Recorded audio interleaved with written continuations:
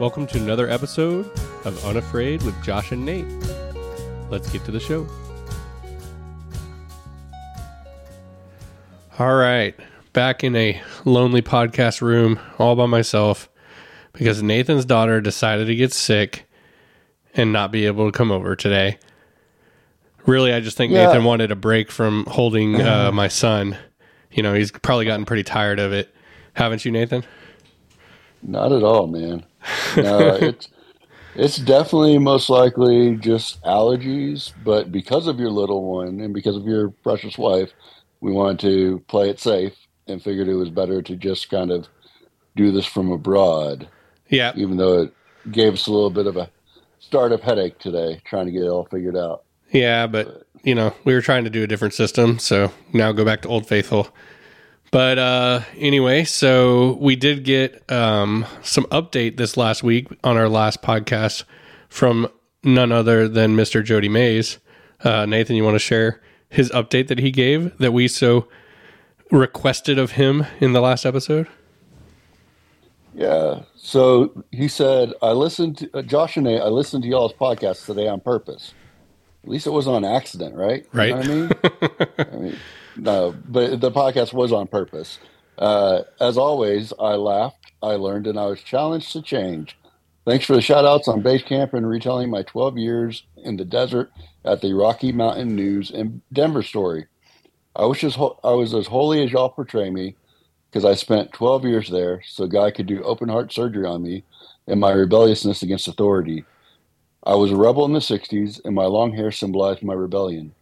The Bible says rebellion is like the sin of witchcraft, and God was not going to use me if I could not humble myself and submit to authority over me like God or my bad boss.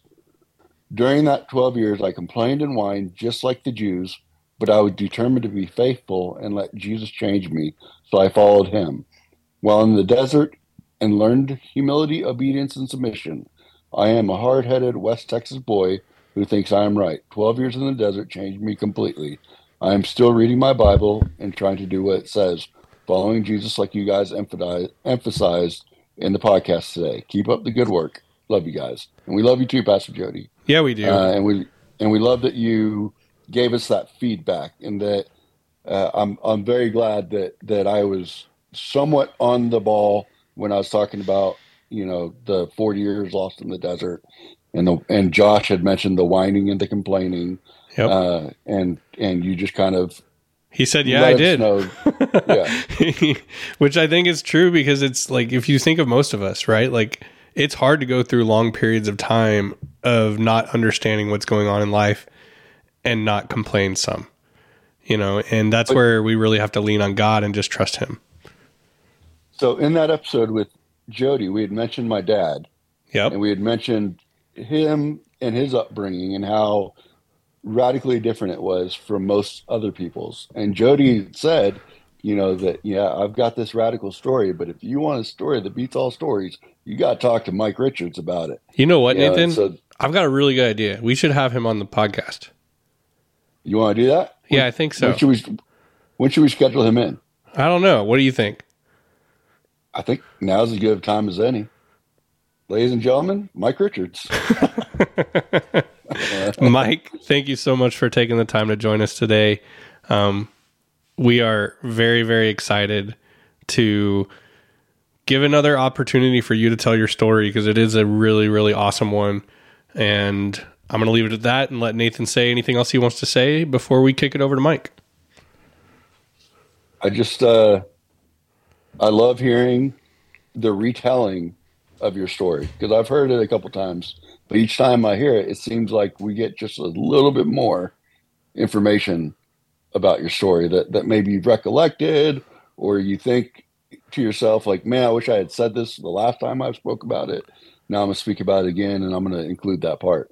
So I'm really looking forward to being the one that's actually able to stop you at certain points and ask you questions that I might have, and Josh as well.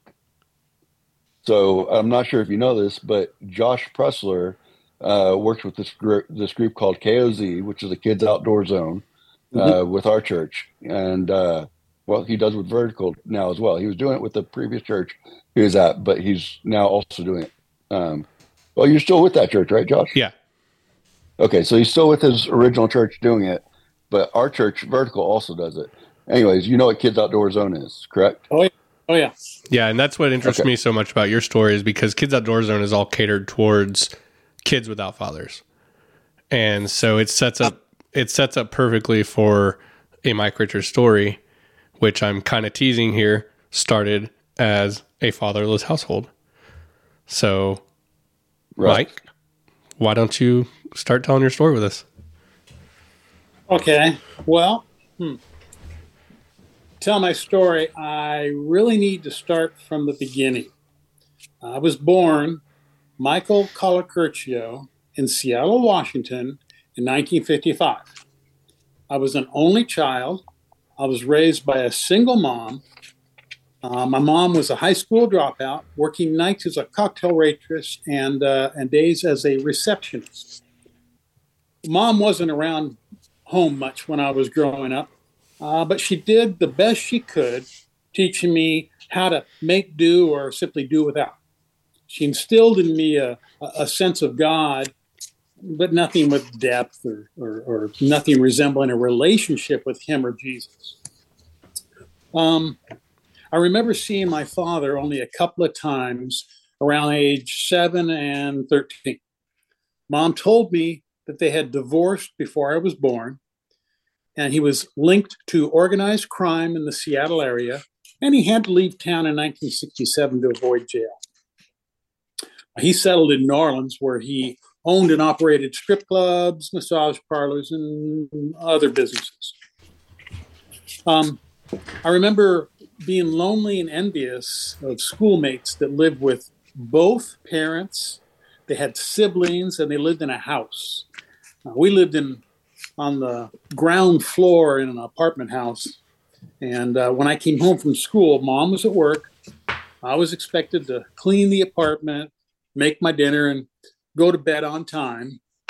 In our front door, we had a large frosted glass window. And we were right across from the apartment mailboxes. So there was almost always someone on the other side of that door checking their mail. And when I'm home alone in the evening, and I'd watched enough episodes of Twilight Zone to be convinced that they were going to come through that door and get me. I started work at age 11 to earn money for stuff to fill the void in my life and escape the loneliness. At 13 in 1968, I legally changed my name to Richards because I didn't know my father, and I had an uncle I did love and admire, and well, his last name was the same as my mom's. So was sorry to interrupt, Mike, was your uncle like very involved in your life growing up? Was he kind of like a father figure to you? Definitely. Yeah, we lived in Seattle. He lived in Denver, Colorado, and they would come and visit us every summer for maybe a week or so. And that limited time, he was larger than life, and he really was a great guy. So at least you had someone there trying to be present that wasn't, that you could feel connected to. Okay. Yeah, one week a year. Yeah. Mm-hmm. Got it. So I also had a question about your mother, where you said that she wasn't around much while you were growing up, but she did the best she could teaching you how to make or simply do without. Can you touch a little bit on like what you recall her teaching you at that young age? Well, teaching is really a strong word. She didn't go out of her way to teach me how to do things. She basically instilled in me that you either make do with what you got or you do without. So okay. Kind of an observational learning. You got it. Yeah. I mean, she didn't, she wasn't mean. She wasn't cruel. It was just reality. We were very poor. I mean, I didn't know we were poor, but there was a lot that we just didn't have. So, for instance, milk. Everybody takes milk for granted. Well, back in the day, she would buy carnation instant milk, and it came in a big box. and then she would buy a quart or a gallon of milk, and she'd mix the two together. And by doing that, she would make it last, I don't know, maybe a couple of weeks. Oh, you were lucky, Mike. My stepdad for a while, he made us do that box milk with just water. Yeah, good point. Good point. Mom, the good thing about Mom was she would only do things that she would participate in. So she wouldn't drink the stuff you just described. Yeah. It literally just tastes like flavored white water. Pretty much. Yeah. Anyway, all right. Well, sorry to sidetrack you. Oh, go ahead, Nate. One more. You said that she instilled a sense of God in you? Yeah. What did she do to instill that sense of God in you? Well, let's see. I think she gave me a Bible when I was young, and she would go to church every once in a while with a friend. So she and we would always say, some kind of grace over meal. And that was the sense of God. And there wasn't really much more than that. There was no relationship. It was just basically, she taught me that God exists, that the Bible was God's word, and I should read it. That's pretty much it. Okay. So, and that was essentially what you viewed as being her relationship with God as well, was just simply kind of like, this is how you should live your life. We're going to occasionally go to church and read this Bible. Yeah, I think that's a fair assessment. Yeah. Okay, so fast forward back, I think we're 1968 and you're 13, I believe. Let's see. Yeah. Okay. Yeah. Well, when I was 13, I changed my name, like I said, from Colacurcio to Richards, because I didn't know my dad, and I did know my uncle, and his last name and my mom's were the same, and I didn't even think about that fact, but it was just, Richards made sense to me. Colacurcio, I just didn't. I knew the name only from the mafia connection. That was about it. That same year, though, I started work as a carny at the Seattle Center, which that was the site of the 1962 Seattle World's Fair. I worked as a ball boy in the bottle toss game.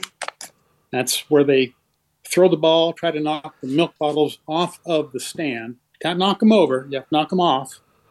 And I would set up, and I moved over time. I moved from the back to the front. I ran the booths, and typically I would work from 11 a.m. in the morning till 1 a.m. in the morning.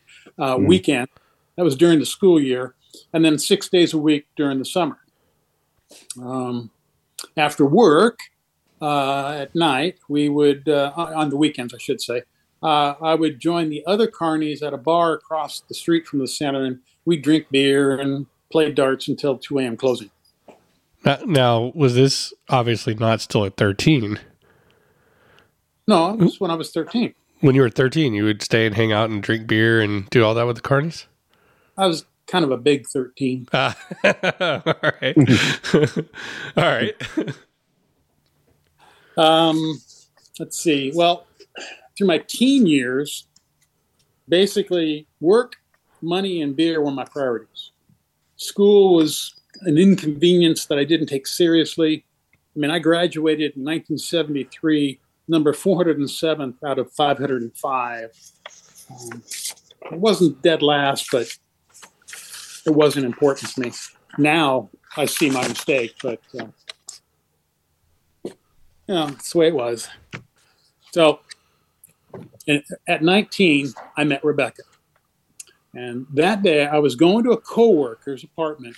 We were going to make fake Washington State driver's licenses for personal use and to sell. I mean, we had this really... Is this something you knew how to do going into it? I have to know. It doesn't pertain to this. It's not that important to the story, but did you already know how to make fake IDs, or was a buddy like, hey, come here, I got to show you something? It was a collaborative effort. So remember now, this is 1973, okay? So technology, we weren't on the cutting edge. Yeah. So what he did was, together, we built this mock-up. We used poster board, and we made a life-size portrait of the Washington State driver's license. And then we would stand in front of it and take a picture on one of those Polaroid Instamatics. And then we would cut it out and we would laminate it. Oh and my gosh. On the front, it looked really legit. That would look so like trash as a fake ID in like today's world. But this was then. Yeah, you'd be surprised. Oh, it's so wild. I've seen that played out in so many movies, though. It's funny to know that that's something that you yourself have done. Yeah. So let me clarify. We hadn't quite gotten to the end result. Sure. So I'm on my way to his apartment. So he lived in a 3-story apartment. He was on the ground floor on the left side. And as I pull in, I park right in front, and I'm getting out of my car, and I'm fixing to go to his apartment. And I look up, and on the 3rd floor, I can see a friend from high school walking by, and behind her was the most stunning female I had never seen before. And I immediately forgot all about my plans of larceny and forgery, and I made a beeline to meet this girl. Mm-hmm. And that was in August of 1974. And on June 7th of 1975, Rebecca and I were married. So 8 to 9 months of dating, and that was it. Yeah, pretty much. And had you not seen her, who knows what type of debauchery you would have gone into and what it would have led to. Well, I can elucidate on that because in February of 1975, so I met her in 74, August of 74. In February of 75, my father called me and asked me to come to New Orleans to join him running his business. So I was unaware at the time, but he had actually stayed in contact with my mother just to kind of keep tabs on me and see how I was doing. So I went ahead and went. And when I got there, I arrived in New Orleans, I learned that I had 2 other brothers. He had 2 sons from other women. And one was older than me and one was younger than me. And the older one was there. That was Billy. And the younger one was still in school in Washington State. After about a month living, working and playing on Bourbon Street in New Orleans, he offered me $65,000 a year to start. That would have been over $300,000 today. Wow. Yeah. At the time, I was earning $5,000 a year working in a hamburger restaurant. You talk about temptation right there. Oh, it was a no-brainer for me. I had it already figured out. I figured I could work 2 years max, save up the money, because along with the money he was going to give me, he was going to give me a place to stay. I could make sure my expenses were minimal. And I knew that I could get back home to Seattle and buy a nice house for Becky and me, and we'd be happy. So, I mean, I had it all worked out. And even though she was in my life, I was still looking for money to solve my problems. And so I was ready to take his offer. Becky was not. It came down to him or Rebecca. And I chose how serious did that play a part, though? Like, was that a big fight between y'all? It definitely was a heavy discussion. I had logic behind me, and this was, it should have worked out, but no. So it was basically, in fact, it came down to she made it clear, she wasn't angry with me. She said, you do whatever you want. It's okay. But this is not for me. This is not the life for me. And so, no. One of the things that I like that you said right there was that it had logic behind it. And if you think about that in life too, a lot of the decisions that we make when they're even poor decisions, we can make them logically. That may not be the best decision for us in that moment. So the fact that you had somebody else in your life there to also say, well, it's kind of, this is the ultimatum at hand. it Yeah. kind of, it could make sense to the world, yeah. but if it doesn't make sense in God's kingdom, then there's no place for it. In hindsight, I think the word logic is probably the wrong word. I think rationalization is a better word. Yeah. Because I could rationalize every dollar he was offering me and discard anything negative. Well, a lot of times when we rationalize, we tell rational lies. So yeah, I can live with that. Yeah. I mean, just an aside, Bourbon Street, as far as I know, it really hasn't changed, but it's my older brother. He was living there at the time, and he was always trying to get Dad's acceptance, and but Dad was always seeing the worst in him, and he had gotten into drugs, and he'd gotten into alcohol, and he'd gotten into lots and lots of relationships, and he'd actually seen several of his friends killed or die on the street, either through actual straight out homicide or suicide or drug overdose. I mean, that life would definitely have killed me. So Nathan, you'd made a comment about, had I not met Becky, what would have happened? I can tell you straight out, with the mouth that I had on me at the time, either I would have been killed in New Orleans, or I would have been very successful, and I would have been a very lonely, dried up old man. There was no happy ending to that story. Anyway, that's interesting that you can see that in retrospect, and that you didn't make that, because sometimes it's I can say that if I was in your position and I was offered that temptation, I don't know at that age how easy it would have been for me to have turned it down. It's like in that split moment, you can make a decision that affects your entire life, and your life would not have played out the way that it has now. Yeah, right? And it sounds like he had two decisions that could have affected his entire life, and one was the ultimatum being given. Right. One was work, one was love. Yeah. I think, as I recall, number one, I'm 19 at the time. I'd only seen my father literally 4 times before in my life. So I basically knew him by reputation. While I was in New Orleans that month, we didn't spend a lot of time together. I saw him at breakfast, which was 1:00 in the afternoon. I saw him intermittently throughout the day when he wasn't taking a nap or someplace else. I spent most of my time in New Orleans with my brother.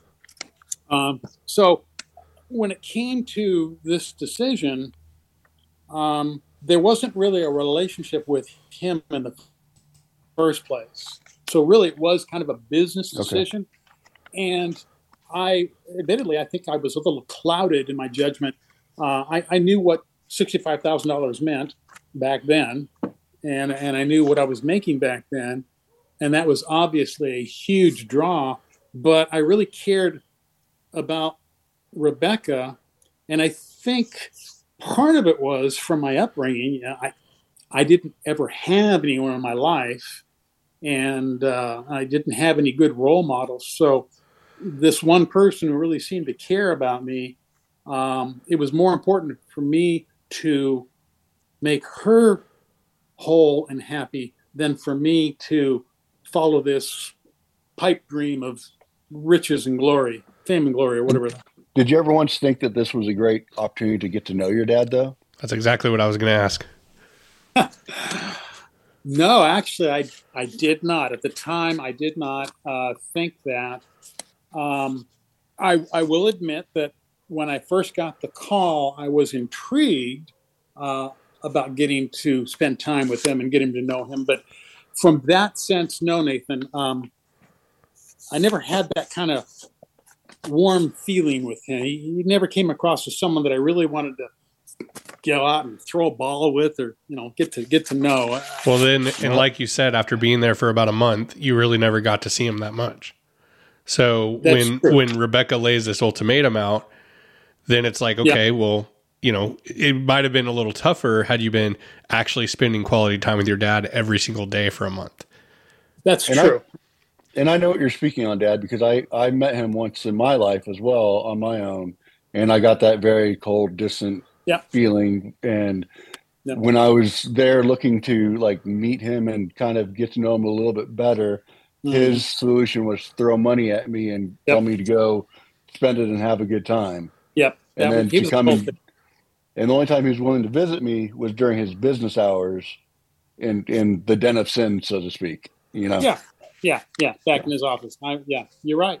The relationship that I had was really more with my older brother, Billy. Right. I missed, and he was the one that I missed when I left. The money, that would have been nice to have, but having an older brother was kind of cool too. So, like I said, it came down to either Rebecca or him, my father, and I chose Rebecca. I returned to my life in Seattle. Basically, I walked away from my father and my older brother. And at the time, I knew my father was rich. I mean, he had eight clubs, if you will, on Bourbon Street alone.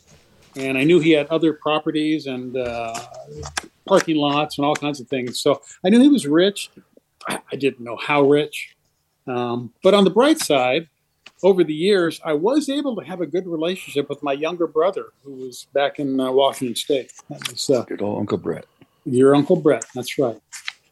So in April of 1978, my first son, Nathan, was born. By then, I had achieved 2 of my life goals. I was married, and we were buying a home. My goals were very simple and intended to fill the voids from my childhood. My first goal was to be and stay married. Divorce was never going to be an option. My second goal was to live in my own home. My third goal was to have at least 2 children so that they would always have companions. And then my fourth goal was simply to be rich. Well, soon after bringing Nathan home, I felt, we need to go to church. I reasoned if you have a family, you needed to go to church. I didn't have any other reason than that. We began attending a tiny Baptist church, and sometime after that, the pastor helped me accept Jesus and get baptized. And at the time, I didn't grasp that that was just the beginning of my relationship with Jesus. Over the next 29 years, our family grew with 2 more sons and a daughter. We moved to San Diego, then we moved to Austin. And with each move came a new and better job, better home. We became more involved with our churches. We grew as Christians. My relationship with my younger brother also grew. And we even found time to visit our father in New Orleans. And it appeared I had nailed 3 of my goals, with number 4 almost within reach. Okay, so I think you skipped over a little bit about your time in California, and I think you had mentioned before that you attended a Calvary Chapel while in California. Oh, yeah. Right? Yeah, I did. I was wondering if we could spend a little bit of time talking about your relationship with Calvary Chapel, how close you were with the leaders of that, because we watched Jesus Revolution, where it talks a lot about Calvary Chapel, and we talked to Jody a bit about it, who he was also going through his conversion or his Christianity during that time frame. So and we actually attended one of the churches or the church. No. Was it the Costa Mesa? No. So we were in San Diego, which was south of Costa Mesa. And this was the 83 is when we moved to San Diego. So the Jesus Revolution was almost a decade before that. So Calvary Chapel had been up and going prior to that. Chuck Smith was still a thing back then. I remember using his. The reason I remember it is because our pastor. Well, let me take a step further back. When we first moved to San Diego, we knew we wanted to join a church because we had a really good church we were going to the latter part of our time up in the Washington State area.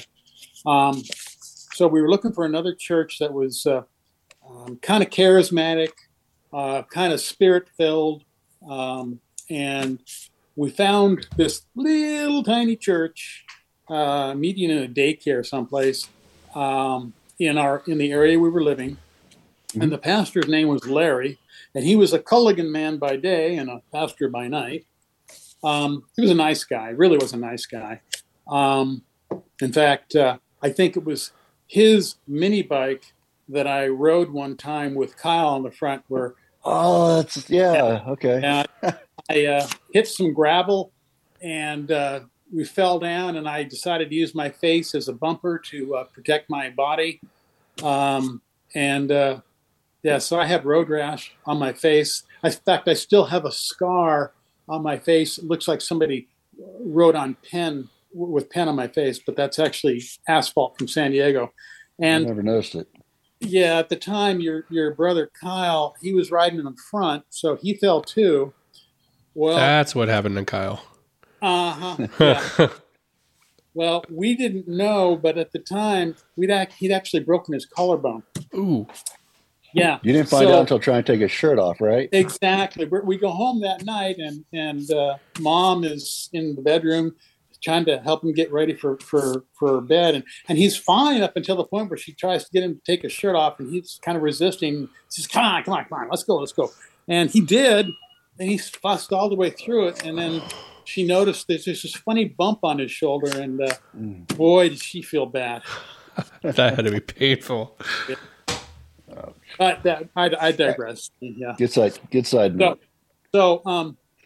So Larry was the pastor of our little church, and I really don't remember what it was called back then, but it wasn't doing very well. Our little church wasn't doing very well. And there was another little church in another community not far from where we lived, and they weren't doing very well. And so Larry and this other pastor, whose name was Chuck, decided, let's merge the churches. Was it Chuck Smith? No, it was just his name was Chuck, but because of Chuck Smith, his name is always stuck in my head. Got it. He made it clear that he was not Chuck Smith on many occasions. He was a nice guy, really great people. So we merged the churches together, and his church was a Calvary Chapel. I mean, it had the little dove symbol and all that 9 yards. And had the Calvary Chapel music, and so we were a Calvary Chapel, and we had a decent sized little group, and it was very. I think go back to it was a spirit filled relational body, and we had some good times. It was really again, we continued to grow. Our walk with Jesus continued, and that was a time of it. Honestly, I didn't really have a clue what the Calvary Chapel movement was all about back then. I really didn't. So they weren't a big part of y'all's church. No, they didn't have a big hand in it. No, they were very hands off. But our pastor Chuck was very tuned in to what they were doing and where they were going. So I think the material he used was from them, but we really didn't have anything to do with Calvary Chapel, the big mother church. All right. So you've hit 3 of your goals. Yep. Now we're going after number 4, becoming rich. That's right. So in 2007, my past begins to unravel. We had to move my mom from Seattle to Austin because she had several health issues. She was, including dementia. She could no longer live on her own. So in the process of moving, Rebecca discovered my mother had had a son in 1949, 6 years before me. Unfortunately, Mom was no help in helping us figure out anything about him. All she said was, or she made clear, was that his father and mine were not the same. Nothing really came of that for about 5 years. In February of 2012, my father had retired from New Orleans to Las Vegas. He was really proud of the fact that at 92, he would go out to the various casinos at night and play blackjack. And he was an excellent card counter. And he was proud of the fact of how many casinos he'd been thrown out of because they don't like card counters. Yeah. He would go, and when he was done counting cards or whatever it was he was doing, and they would throw him out. Well, before he left, he would always go look for a stray to bring home. And one day he brought home a stray, and that stray had a boyfriend who rolled my father in his house, and his maid found him the next day lying in a little pool of blood. And I did have that as a question. That's interesting. I never knew who attacked him, so that's interesting to hear. It come to find out that he had been roofied by the stray, but it had not taken effect because he didn't drink alcohol, and he was very, very careful about what he put in his body. So I suspect the roofie, if he got any of it in him, it just wasn't strong enough. So they clocked him and they took him out. Anyways, we got word from he had a quasi caregiver, if you will, someone who would come in and housekeep for him and make sure he didn't get killed. Mm-hmm. She called and told us that he was in the hospital. So my brother and I, we both went down and visited him. He came down from Seattle, and I came up from I guess I was in Austin at the time, right? We spent some time with him, and we spent a few days in his house in Las Vegas. And at the time, that's when I learned how much my father was really worth. Apparently, his estate was in excess of $100 million. And because of that, he had a will that stipulated all heirs had to provide DNA proof of kinship. So after submitting our DNA tests and seeing that he appeared to be recovering, we went to our homes. We just went back home. At the same time, though, Rebecca figured out who my older brother, Mom's firstborn, was and where he lived, which actually was literally within 3 miles of our last house in Tacoma, Washington. Okay. So that was February 2012. Well, July of 2012, my father died due to complications from the February incident. So here comes goal number 4, right? Well, you would think.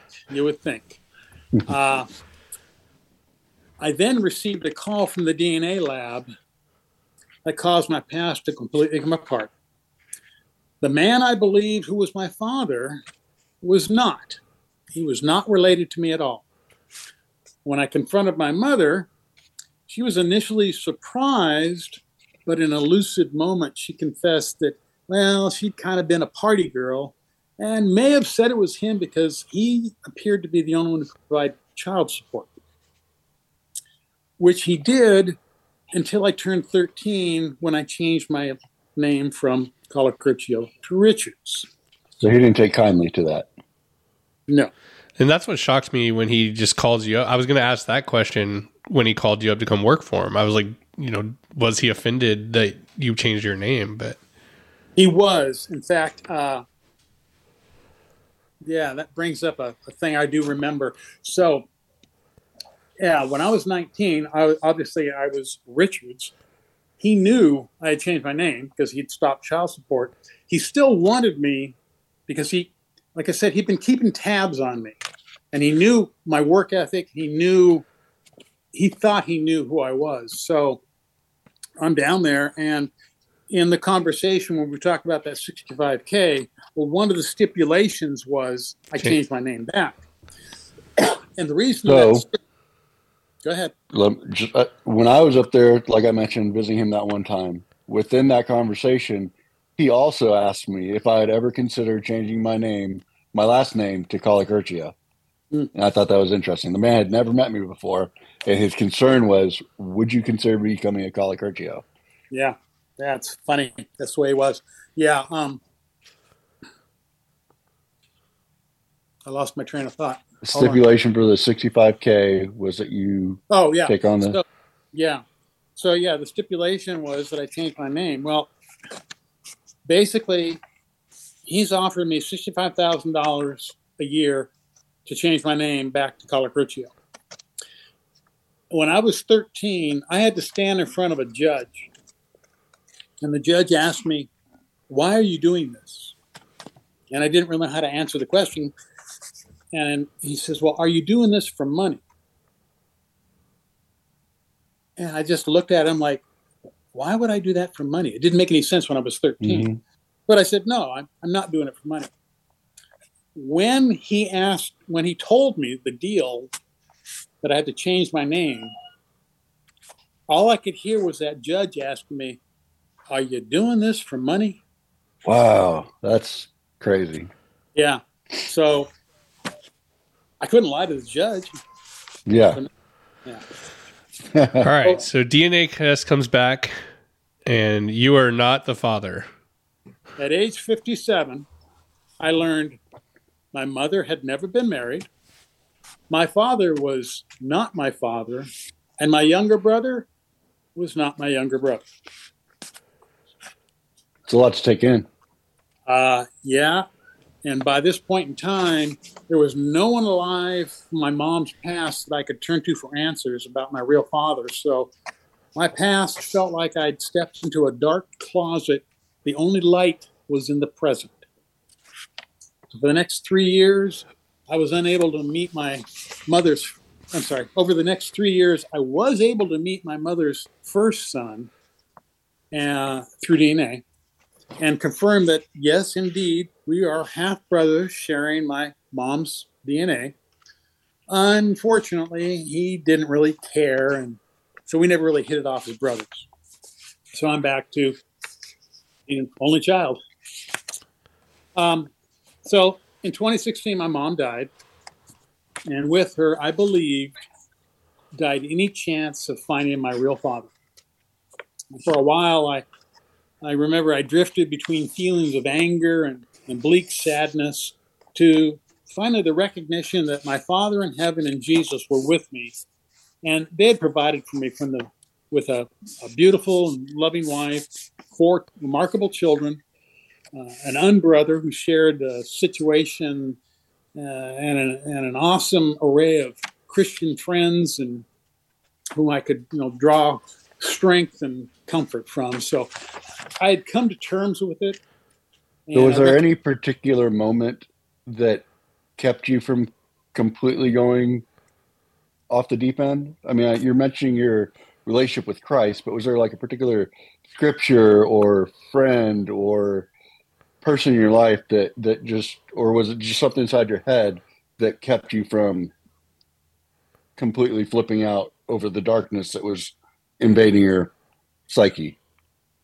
It was basically, it's how God made me.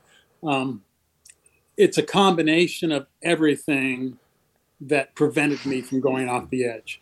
I always remembered where I came from, and I didn't want to end up there. So remember, my number one goal was to be married and to stay married. Divorce was not an option. If I kept spiraling down this darkness, I put 2 and 2 together and figured out that, one of us was not going to be around, and that was going to be Becky. So yeah, that was a primary motivator right there. Again, we really did have a good church family. We had a lot of friends.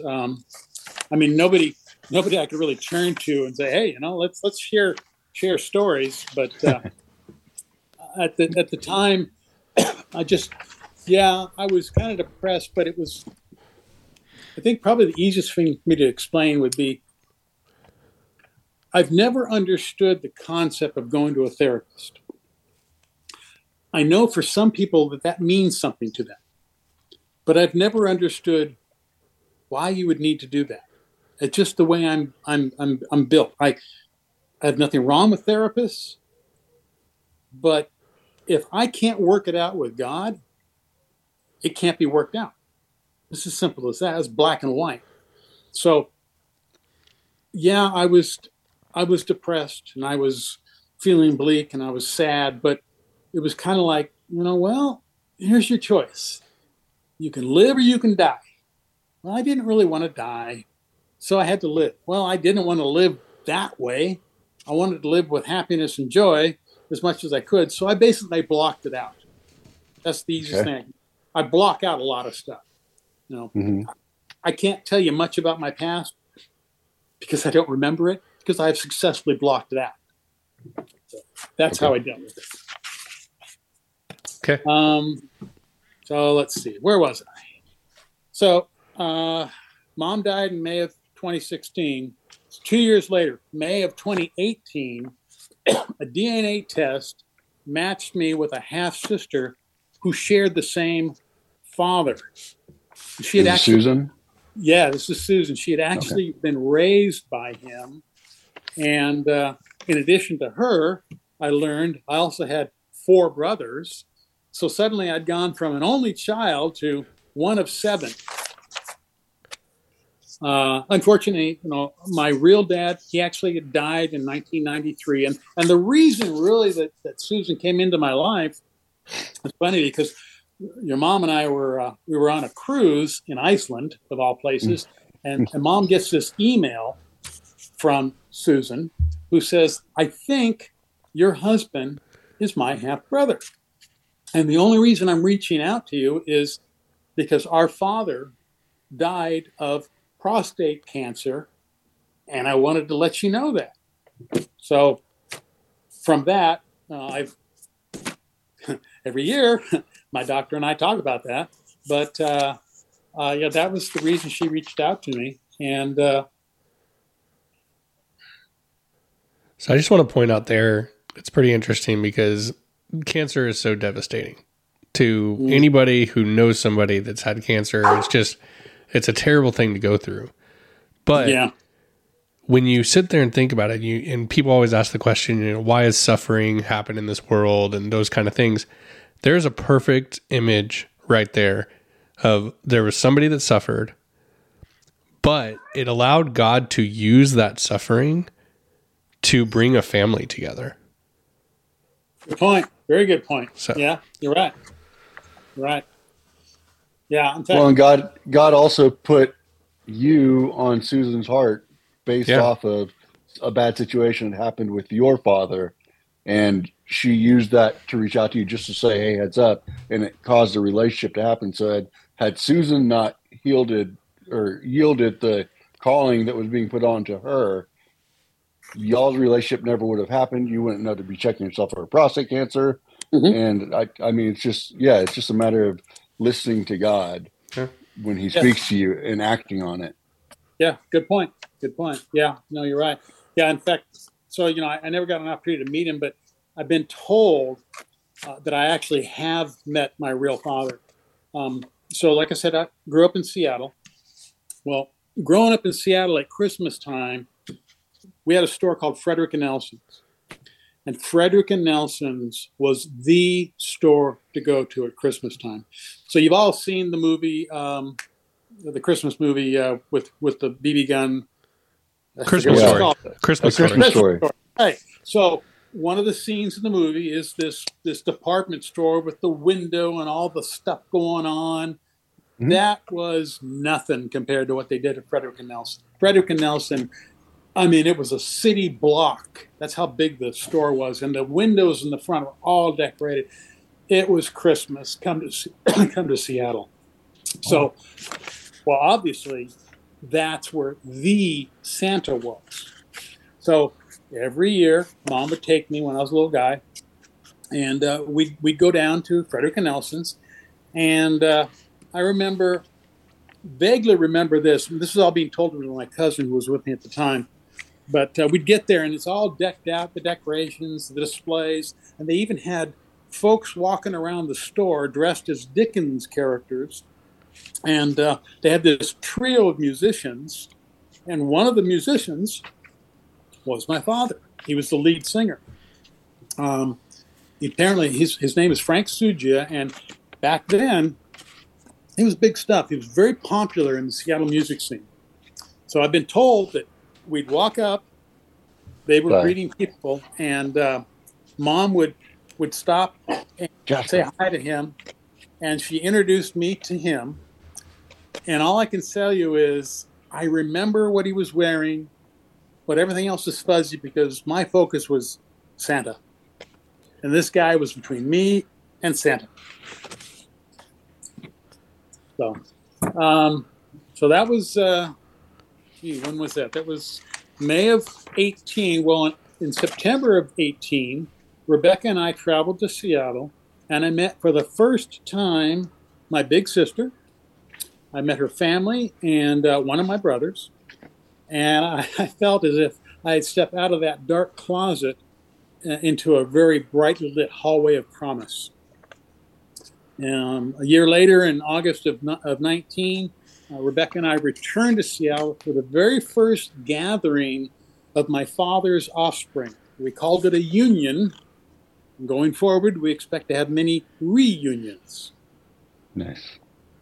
And I think this best sums up my journey. See, all of us are either facing in or coming out of a storm. And often we aren't really aware we're in a storm until we are in the eye of the storm. And I can only imagine what my life would have been like had God not sheltered me literally from the beginning. By the time I realized my life was a very long and crazy storm, thank God I had a strong relationship with Jesus. I remember many times I felt lost, angry, and confused, but then I felt his presence flow over me like a warm blanket, and I knew that he, not me, was in control. And that's when I finally understood I had reached my fourth goal. I am a rich man whose treasure will never rust, fade, or be taken away. My name is Michael Richards Colacurcio Sugia, and this is my story. Amen.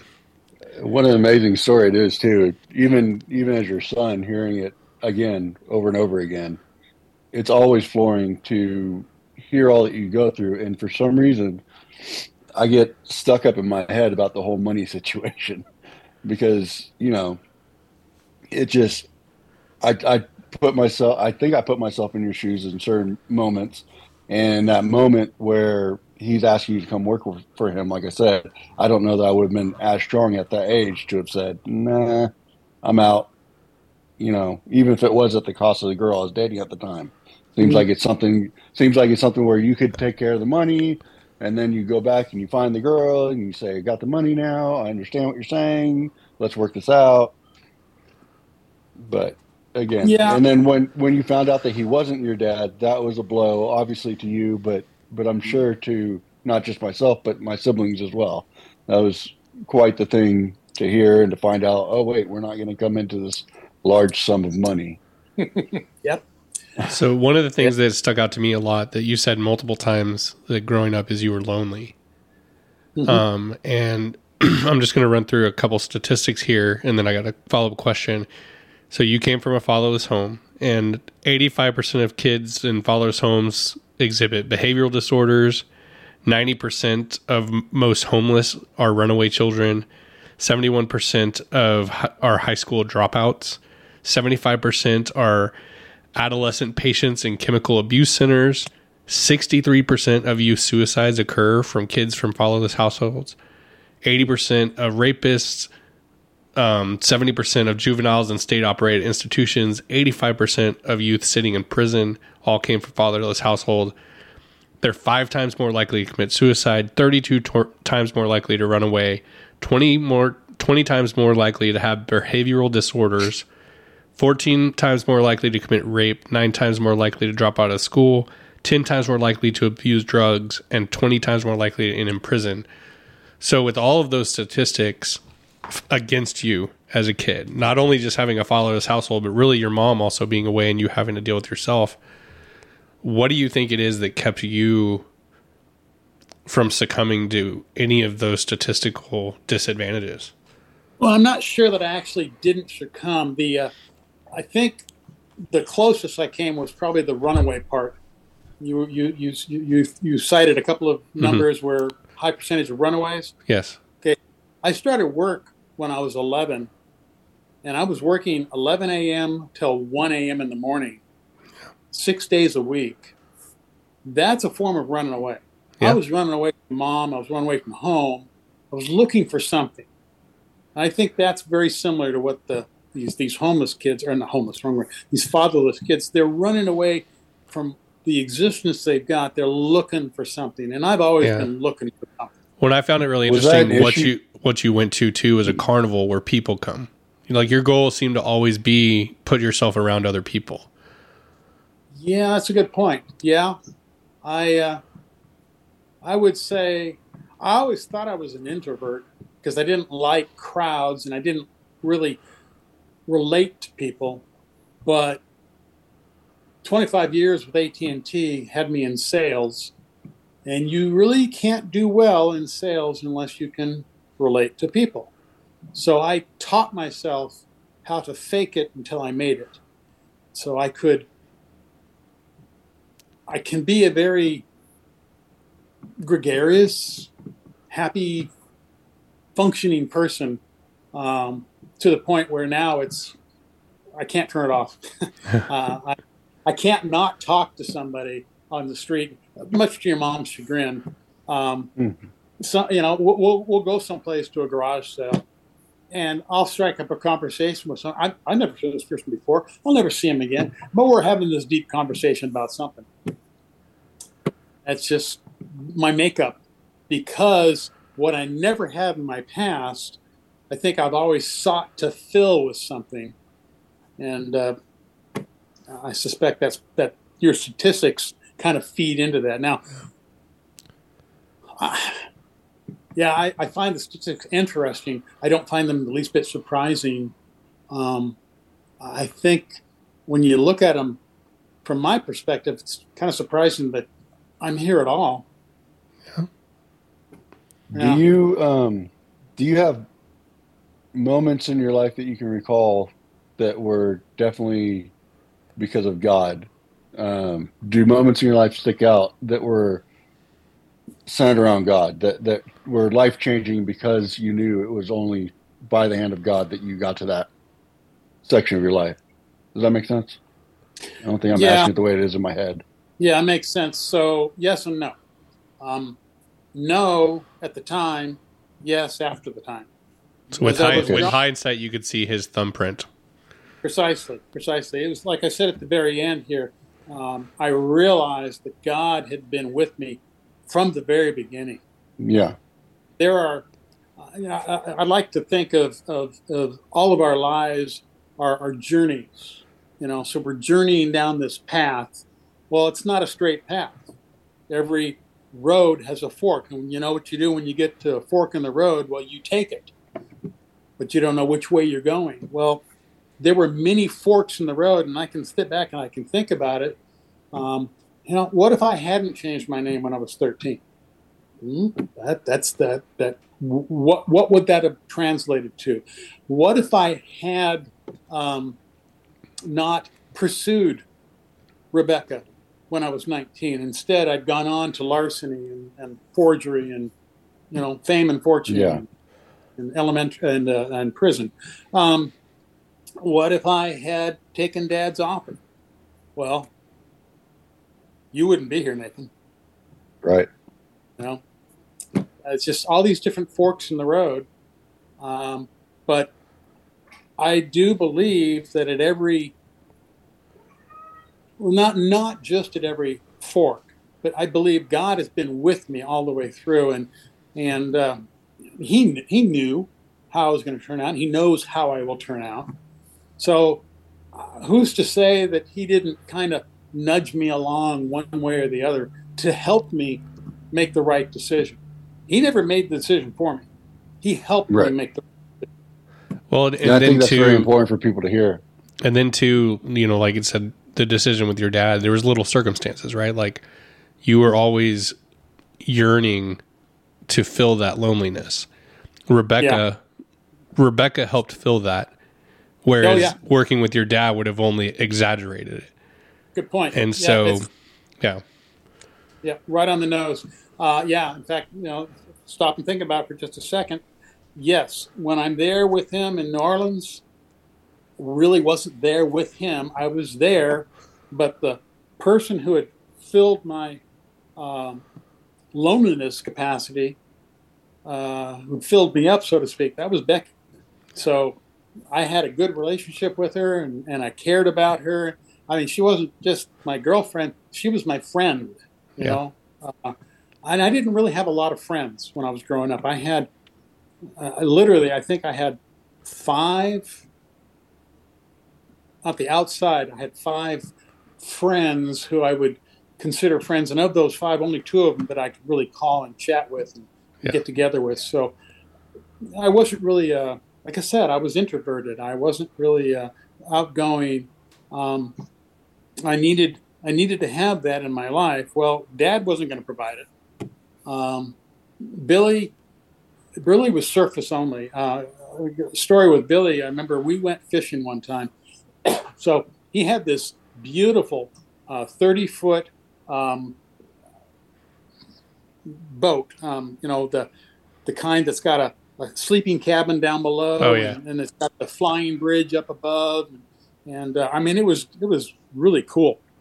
And so we went out from wherever the heck we were in New Orleans and went out into the Gulf, and we were out there all day long. And I remember sometime during the day we decided to go over near the oil rig, because it's always good fishing off of an oil rig. Well, we get over there and we're fishing for a while, and he goes to start up the engine. Engine wouldn't start. Couldn't get the silly thing to start. So we were close enough to the oil rig to where we could actually get over to it. Either we drifted or somehow we got over to it. But we tied up off the oil rig, and they gave us permission to come on board. And I remember we're up there, and we had lunch with them. And while we're up there, Billy calls the Coast Guard, and they came out and they towed the boat. Well, we all had to be on the boat when they towed it. So they towed us back to a different dock. It wasn't the same dock we left from. And ties up, and Billy has to go and get a cab and go back and get his car and come get me. So he was gone for a few hours. And he comes back afterwards and picks me up, and we go home, and we had to go to work the next day. So about a day or so later, Billy got a call from the marina owner. Apparently, you got to do something to a boat so it doesn't sink. And Billy didn't do that. Yeah. He didn't put the plug in. It sunk. And the guy says, but don't worry. I raised it up. I drained it out. And it's only going to cost you, whatever he said it was going to cost. And I remember Billy talking to him on the phone saying, what? Keep the boat. He hung up. It was all surface to Billy. It was all just money. Just throw money at it. Yeah. So I wasn't going to get that from Billy either.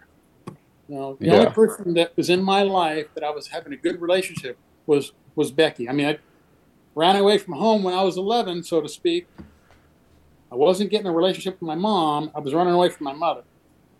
So yeah, I think that it's important to understand that your life prior to Mom wasn't exactly ever going the way that you wanted to go, right? Like you were without a father, growing up with a mother that was never around.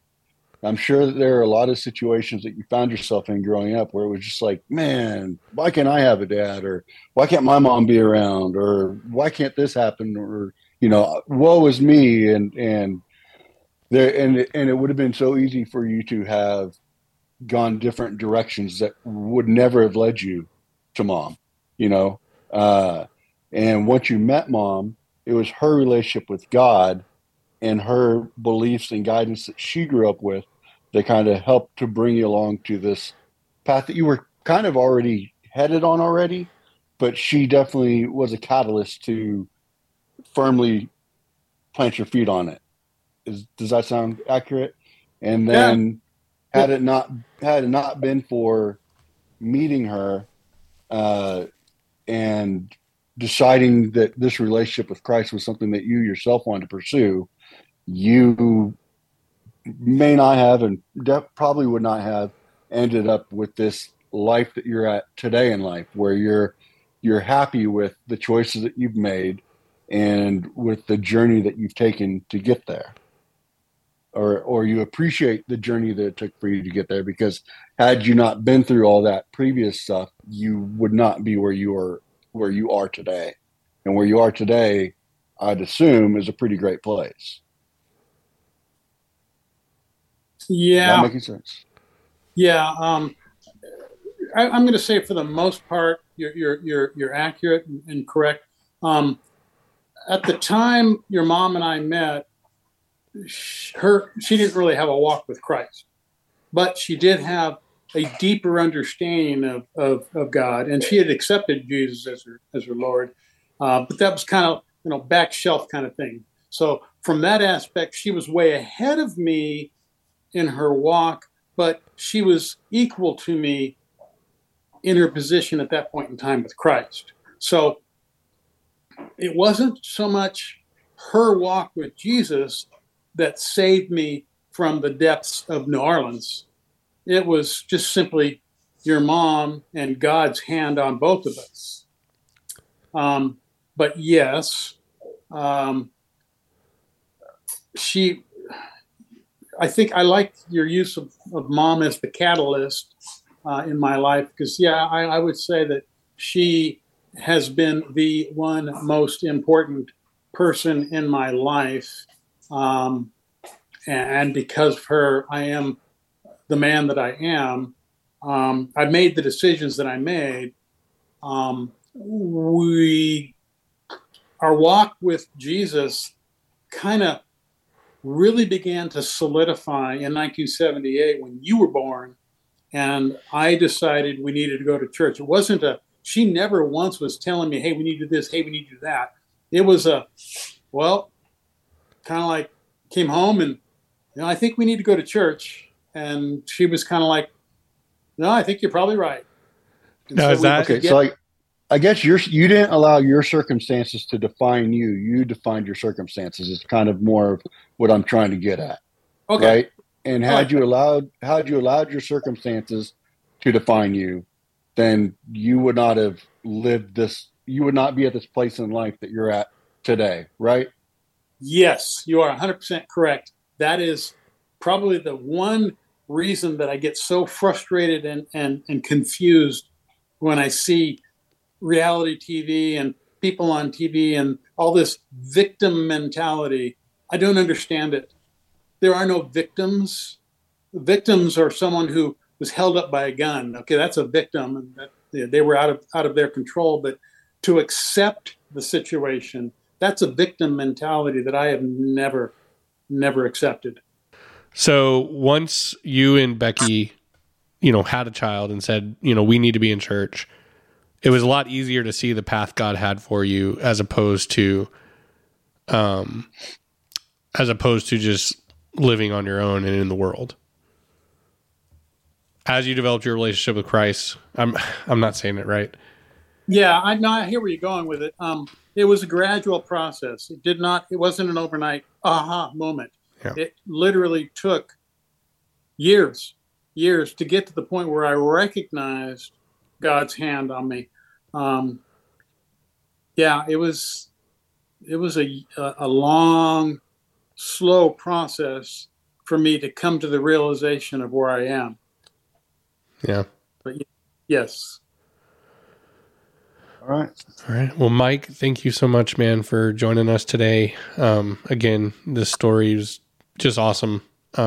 Just to see the way God worked in your life and the way that, you started in a circumstance that I think a lot of kids out there are in at times and don't know how to get out of it. Like the statistics I shared earlier for fatherless home, it's pretty bad and pretty rough out there. And ultimately you relied on other people, someone else, to help you move in the path that was the right way. So, and to not be lonely. And so if anybody out there is listening and is lonely, there's reach out to people, reach out to friends, reach out to family. There can be better direction in your life, and you just have to be able to be willing to follow that direction. Your circumstances don't define you. Yes. Yep. Amen. All right. Thank you, Mike. We appreciate you coming on, brother. All right, guys. See you later. Bye.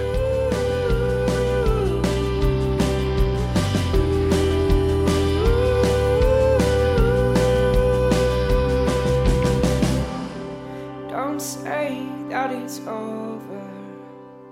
Thank you for listening to Unafraid with Josh and Nate. Don't forget to hit that subscribe button so you can catch all of our new episodes. And please leave a review to help other people find our podcast.